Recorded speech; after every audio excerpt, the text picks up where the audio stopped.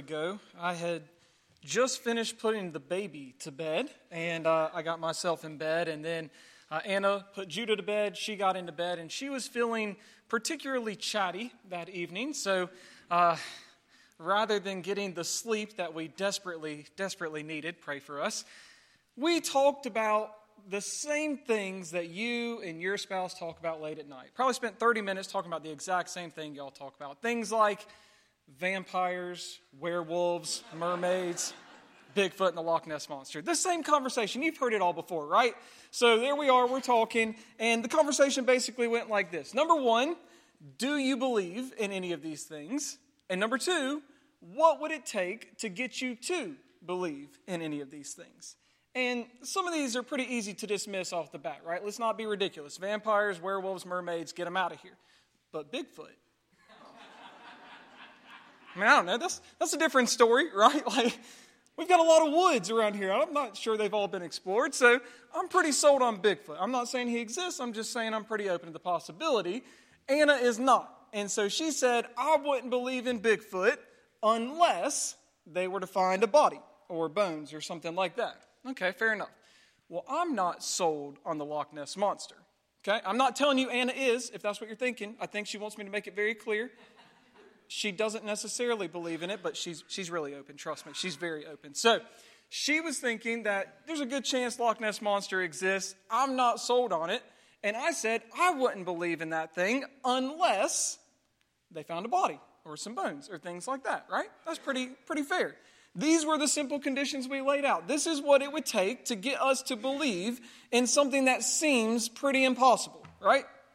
And Thomas felt that same way on this morning. He had walked with Jesus. He was one of Jesus' faithful followers. He had watched Jesus die from afar, though. Thomas knew that his master was dead and gone. He knew that. He had witnessed it from afar. He had seen Jesus' lifeless body. Thomas had seen them put Jesus into the tomb. He had watched as they had sealed the tomb. He had seen the guards that were posted outside of the tomb. Thomas knew one thing for certain, and that was the fact that Jesus Christ was dead. But then the other disciples and the women came to him on this particular day, and they said, Thomas, we've seen the Lord. Jesus is alive. And Thomas is no fool. He's not about to be made out to be a fool. For all he knew, this could be some sort of sick joke. It's kind of like, at least when I was in middle school, someone would come up to you and they'd be like, hey, did you know they wrote the word gullible on the ceiling? And then you'd look up and it's like, ha, ha, ha. And all of a sudden you're foolish now because it's like, of course it's not up there, right? Thomas isn't falling for that joke. He doesn't know what they're getting at, why they might be joking, and so he's not falling for it. So he says, unless, and then he lays out his conditions for belief. Unless I see in his hands the marks of the nails, and place my finger into the mark of the nails, and place my hand into his side, I will never, you can put it in all caps, underline it, circle it, I will never believe. If you want me to believe something that sounds completely impossible, it's not going to happen unless. And I say all that to tell you this. Almost everyone in our world today has an unless. They have something that is holding them back, that is keeping them from believing the amazing truths revealed about Jesus in the Bible, especially the fact that after 3 days in the grave, Jesus Christ rose from the dead by the power of God. And they're not willing to believe that unless. Some people, they want a supernatural revelation of some sort. Some people will say, well, I wouldn't believe in Jesus and his resurrection unless God wrote a message in the sky that said, Jesus is alive, he's my son, stop disbelieving, start believing. Or some people might say, I wouldn't believe in Jesus unless he were to appear before me and say something like, hey, I'm Jesus, everything you read about me is true, I did die and I rose again, believe in me. For other people, they want some sort of undeniable historical evidence, which we do have lots of great historical evidence for the resurrection of Jesus, if they would just take the time to investigate it. And there are many in our world today who would claim they do not have an unless. There are countless people in our world today who would say that there is absolutely nothing that could get them to believe in Jesus and His resurrection. And I just know for a fact that's not true. The point is this, folks. Whether people acknowledge it or not, whether they realize it or not, everybody has an unless. Something that is keeping them from believing that Jesus is exactly who He said He is and that He is alive today. And that's exactly how Thomas started our passage, isn't it? Thomas started the passage by saying, unless these things happen, I will never believe. And yet, by the end of the passage, what does he say? My Lord and my God. Now, when I read that, I'm wondering, how does something like that happen? How does a man go 1 second from saying, I will never believe this, and then the very next second saying, my Lord and my God? How does something like that happen? And that's the question we need to consider this morning. What causes people to go from unbelief to belief? I would say this is incredibly important for us to know, wouldn't you? Because we're engaging with unbelievers all the time in our world. We're constantly trying to share the gospel with others and tell people about Jesus. And if they are unbelievers, then we need to know the answer to this question. What is it that causes someone to go from saying, I will never believe, to crying out, my Lord and my God? I want you to see what the Bible has to say about this. Look at verses 24 and 25. The Bible says, now Thomas, one of the 12, called the twin, was not with them when Jesus came. And so the other disciples told him, we have seen the Lord. But he said to them, unless I see in His hands the mark of the nails, and place my finger in the mark of the nails, and place my hand in His side, I will never believe. Now, personally, I think Thomas gets a bad rap. Okay, I like Thomas. I like him a lot. He's one of my favorite people in the Gospels because Thomas is a realist like me who probably leans towards pessimism, right? If you were to ask me, is this glass half full or half empty? I'm not going to reply with either. I'm going to ask you, did you just pour it or have you been drinking? Because that is your answer. That is the answer, right? I'm a realist, and my wife would say, no, I'm probably more of a pessimist, but I'm a realist who leans pessimist. And that's Thomas. That is Thomas through and through. He's a realist who leans pessimist, and we really kind of need to know this about Thomas to understand his mindset on this day. I mean, just think back to the very first time we encounter Thomas in the Gospels. Would you be surprised to learn that it's in a resurrection story? In John chapter 11, Jesus' good friend Lazarus had just died. And news came to Jesus that his friend Lazarus had died, but he didn't go immediately. He was going to wait a few more days. In fact, he was going to wait specifically 4 days, because the Jewish people believed that after 4 days, a person could not be brought back from the dead. At that point, they were dead, and they're staying that way. They can't come back. And so Jesus was going to wait 4 days to prove His power over death. But the problem with Jesus going to Lazarus is that the religious leaders had been trying to kill Jesus and His disciples. Specifically, they had been trying to stone them. And those same religious leaders were going to be attending Lazarus' funeral. And so you don't want to be there. And the disciples knew this, and they wanted to make sure Jesus knew this. And so they're like, hey, I don't know if you remember this, but those guys were trying to kill us, and they're going to be there, so maybe we shouldn't go there. And Jesus simply replies and says, let us go to Him. It was a death sentence. You're going to the very place where people are trying to kill you. And Thomas, being a realist, he knows this. So our boy Thomas says in John 11:16, let us go also, that we may die with Him. Do you see what I mean? That's Thomas. It's great, right? He knows he can't talk Jesus out of it. And so he's like, all right, fine. I guess we'll just go die too. That's what we're going to do today. We're just going to go die. So can't talk Jesus out of it. The very next time that we hear from Thomas in the Gospels comes in John 14. Jesus says some of the most beautiful words in all of Scripture. This is what He says in John 14, 1-4. Let not your hearts be troubled. Believe in God, believe also in me. In my Father's house are many rooms. If it were not so, would I have told you that I go to prepare a place for you? And if I go to prepare a place for you, I will come again, and I will take you to myself, that where I am, you may be also, and you know the way to where I'm going. Now, Christians, that sounds amazing, does it not? Wonderful truth, and some of the most sweet words in Scripture. And yet, Thomas, the only part of that Thomas heard was, and you know the place where I'm going. Well, Thomas is a realist. He needs details. He's thinking, did I miss something? So he replies and says, Lord, we don't know where you're going. So how can we know the way? This is who Thomas is. He's just a normal, realist guy who wants answers. And when you know that about Thomas, it helps you to understand what he was thinking and what his mindset was on this day when he knows for a fact that Jesus is dead, and yet everyone else comes to him and says, Thomas, guess what? Jesus is alive. Now, knowing what we know about Thomas now, is he going to believe that? No. He needs answers. He needs proof. And so he says, unless these things happen, I will never believe. Let me ask you something, church. Do you think Thomas was wrong for asking for such things?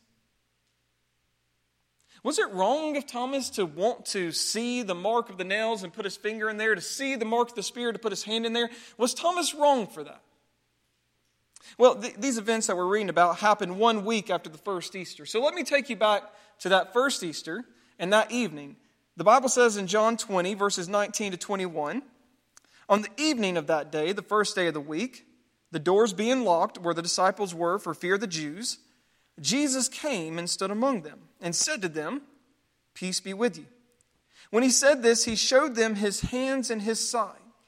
And the disciples were glad when they saw the Lord. And Jesus said again, peace be with you. As the Father has sent me, even so I am sending you. Now let me ask you, did you notice something there that you might not have noticed before? Thomas is not with the other disciples. We don't know why. We don't know where he is. But notice that Jesus specifically shows all the other disciples his hands, which bore the mark of the nails. He shows them his side, which bore the mark of the spear. And so it seems like Thomas is not asking for anything more than any of the other disciples received, right? But he is though.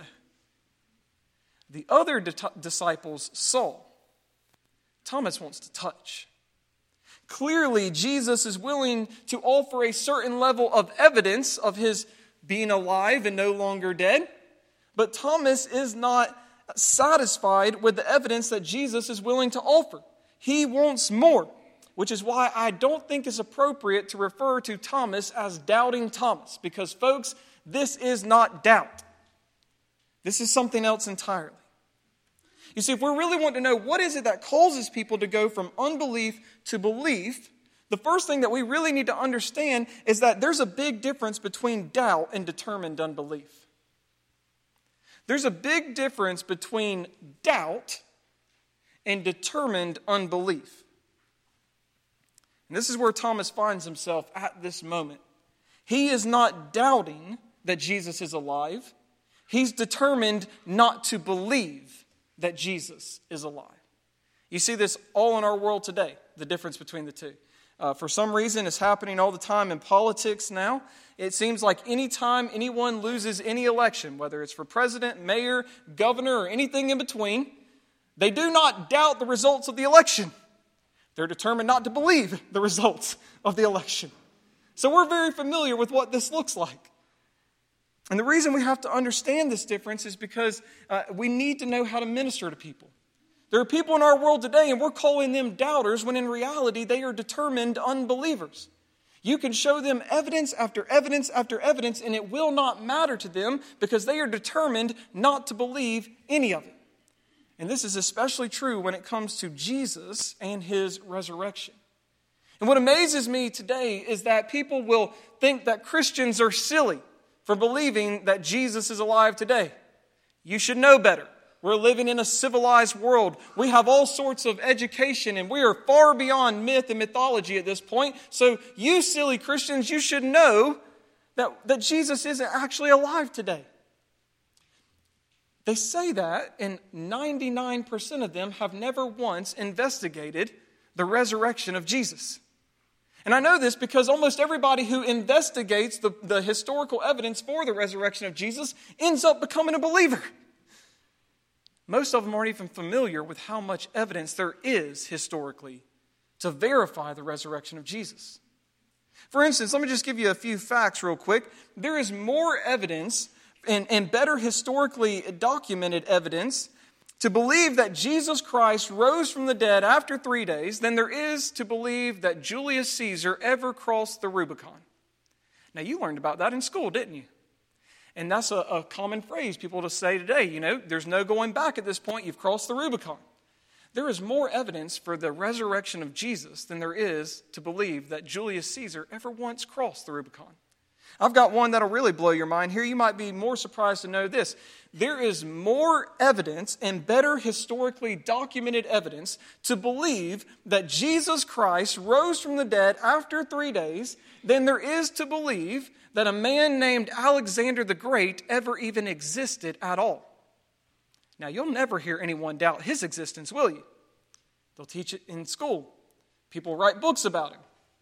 The earliest evidence that we have of the life of Alexander the Great comes 400 years after his death, written by other people and no one who was a contemporary of him. Now compare that to the historian Eusebius said that the Gospel of Matthew was written in AD 41. That's less than 10 years after the death and resurrection of Jesus. And not only is it only 10 years, his resurrection is then recorded in all 4 Gospels, and then it's copied. Those Gospels are copied, they're transmitted, and they're passed down throughout the ages. To this day, we have 5,800 approximately Greek New Testament manuscripts, and that's just in Greek, not considering Syriac or anything else. 5,800 Greek New Testament manuscripts, and the accuracy and the reliability of those New Testament manuscripts, basically how they all match up with one another, has been shown even by secular historians. Hear me on this. These are atheists. These are people who do not believe in Jesus. The accuracy and the reliability has been shown to be 99.5% accurate and reliable. Meaning if you compare all 5,800 of those manuscripts, they match up 99.5% of the time. And the 0.5 is something like a spelling error or a misplaced comma. Can't blame them for that. I get it. But that's what they are. Now, if you don't think that's impressive, it might be easy to get 99.5% today because we have printers and the printing press and everything else. These were documents that were written in the 1st century. They didn't have that back then. And then they're copied throughout the years, and that's many years before they had a printing press. It seems like this is something that was overseen supernaturally. Something that was overseen by God himself. And if you want just to put that in even further perspective, this has been shown by, again, secular historians and people who do ancient documents. There is nothing in all of human history and antiquity that comes close to matching the accuracy and the reliability of the New Testament manuscripts that we have today. It's not even comparable. The historical record itself all but proves the fact that Jesus died, and after 3 days he rose again by the power of God. Now, you might chalk that up to myth and mythology or anything else, but you look at the evidence, and I promise you, you will see we have far better reason to believe in Jesus' resurrection than we have most of the things they teach you in school today. And praise God for that. That's why I say, you show this evidence to people today, and they still will reject it, won't they? They'll dismiss it. They'll discount it. They'll say it's just religious people writing religious documents. So what do you do with that? Because that's not doubt. That's determined unbelief. They are not going to believe in this. So what do you do with that?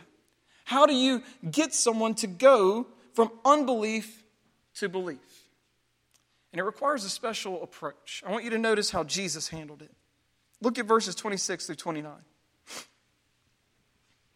The Bible says, 8 days later, his disciples were inside again, and Thomas with them. Although the doors were locked, Jesus came and stood among them and said, "Peace be with you." Then he said to Thomas, "Put your finger here and see my hands, and put out your hand and place it in my side. Do not disbelieve, but believe." And Thomas answered him, "My Lord and my God." And Jesus said to him, "Have you believed because you have seen me? Blessed are those who have not seen and yet have believed." Now, there are many things I want you to notice here, but one of the main things I want you to notice is did you notice that the thing that made Thomas go from unbelief to belief was not the fulfillment of his list of conditions that he laid out beforehand? Thomas had said, unless I put my finger in the holes and unless I touch his side, I will never believe. And so Jesus says, okay, do it. Here are my hands. Here's my side. You're free to touch. And Thomas did not do it. He was sure, folks. He was sure that he would never believe unless those conditions were met. But at the end of the day, those conditions being met did not cause him to believe. And this is something important that we have to understand, because as we are witnessing to others today, as we're telling them about Jesus and trying to get them to believe in Jesus and his resurrection, we're going to be showing them evidence after evidence after evidence, just as Thomas had evidence presented to him. But the thing I want you to understand is that evidence can captivate the mind, but it cannot change the heart. Evidence can captivate the mind, but it cannot change the heart. That's exactly why you can present all these great evidences to people and they still will reject Jesus. It can intrigue your mind, it can captivate it, but it cannot change your heart. In other words, you cannot argue people into the kingdom of God. Wish I could go back to 2014 and tell myself that. No amount of evidence is going to change a person's heart and get them to believe in Jesus. And I know that because I know that there are plenty of people today who believe all of the evidence, and yet they do not believe in Jesus. You think of someone like Bart Ehrman, who's a professor of the Bible in Chapel Hill, North Carolina. He is a person who knows the Bible better than most Christians, and he knows it in the original languages too. He himself is willing to admit that the Bible is the single best attested and most accurately recorded book in all of human history. And yet he's an atheist. Can quote the Bible in Greek, teaches it at school, doesn't believe a word of it. I think of Jordan Peterson, who knows the Bible well. He goes around teaching the Bible. He is a proponent of the Bible's teaching. He endorses it, and yet he remains a firm unbeliever.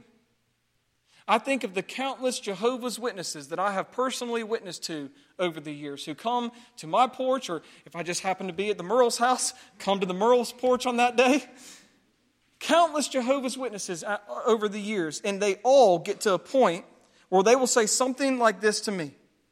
It seems like what you're saying is true, but I don't believe it. That's why I'm saying no amount of evidence, no matter how convincing it may be, can change a person's heart and cause them to believe. Now, that doesn't mean that we don't ever show evidence. I just gave you a lot of great evidence. But it just means that evidence is a means to an end. It's supposed to encourage someone to seek out Jesus. They are not supposed to become a believer based on historical evidence alone. You see, it means that unbelief requires something more than evidence. And my question is, well, what does it require then? If an unbeliever needs something more than evidence, what is that thing? And it's Jesus, isn't it? Right? I mean, that's exactly what happened in Thomas's case.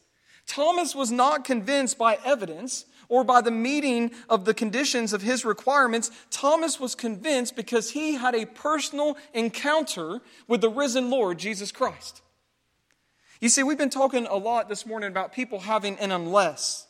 Unless these things happen, I will never believe. People today say, unless these things happen, I will never believe, just as Thomas did on that day. But at the end of the day, folks, the whole point is this. Unless you have a personal encounter with Jesus, you will never believe. You might think you have a bunch of conditions laid out. You might think that they all have to be met exactly the way that you have laid them out for Jesus. But at the end of the day, none of those things ultimately matter. Unless you have a personal encounter with the risen Lord Jesus Christ, you will never believe. You see, I did not become a believer because someone presented me with convincing evidence. I did not become a believer because an apologist made an argument that I could not refute. I became a believer in Jesus because in my darkest moment, when I was literally about to take my own life, I had the whole pill bottle in my hand. I started reading the Bible as a last-ditch effort. And as our good friend Harold Korn likes to say, the author showed up. I was prepared to take my own life, and Jesus interceded for me. Jesus met me in my darkest moment. Jesus came to me when I needed him the most. And there was no evidence. There was no historically documented evidence. There was no convincing argument. I just met the Savior. And he gave me exactly what I needed most in that moment, which was nothing other than his loving presence. And my life has never been the same. And I can tell you that's the exact same story, a version of it at least, for every Christian here this morning. You ask any Christian here this morning why they're a believer in Jesus, and they will not say evidence or argument. They will say it's because they had a personal, undeniable encounter with the risen Lord Jesus Christ, and their lives have never been the same. Praise God for that. You see, folks, the same thing happened to Thomas. Jesus knew Thomas. Did you see that in these verses? Did you notice that when Thomas laid out his conditions for belief, Jesus wasn't even physically present? Thomas said, unless I see those nail marks and I put my finger in there. When Jesus does come into the room, he says, Thomas, look at my hands. Put your finger in there. Before Jesus got there, Thomas said, unless I see that mark in his side and I put my hand in there. When Jesus comes in the room, he says, Thomas, do you see my side? Touch it. Jesus knew Thomas. He knew everything about Thomas. And he knew that what Thomas needed most was not for his list of conditions to be met. What Thomas needed most was to see Jesus, to hear Jesus, to know that Jesus was there and present and that Jesus knew Thomas. And so when Thomas has the opportunity to fulfill his list of conditions, he rejects it entirely. He no longer puts any demands before his faith. He drops all objections and he confesses, my Lord and my God.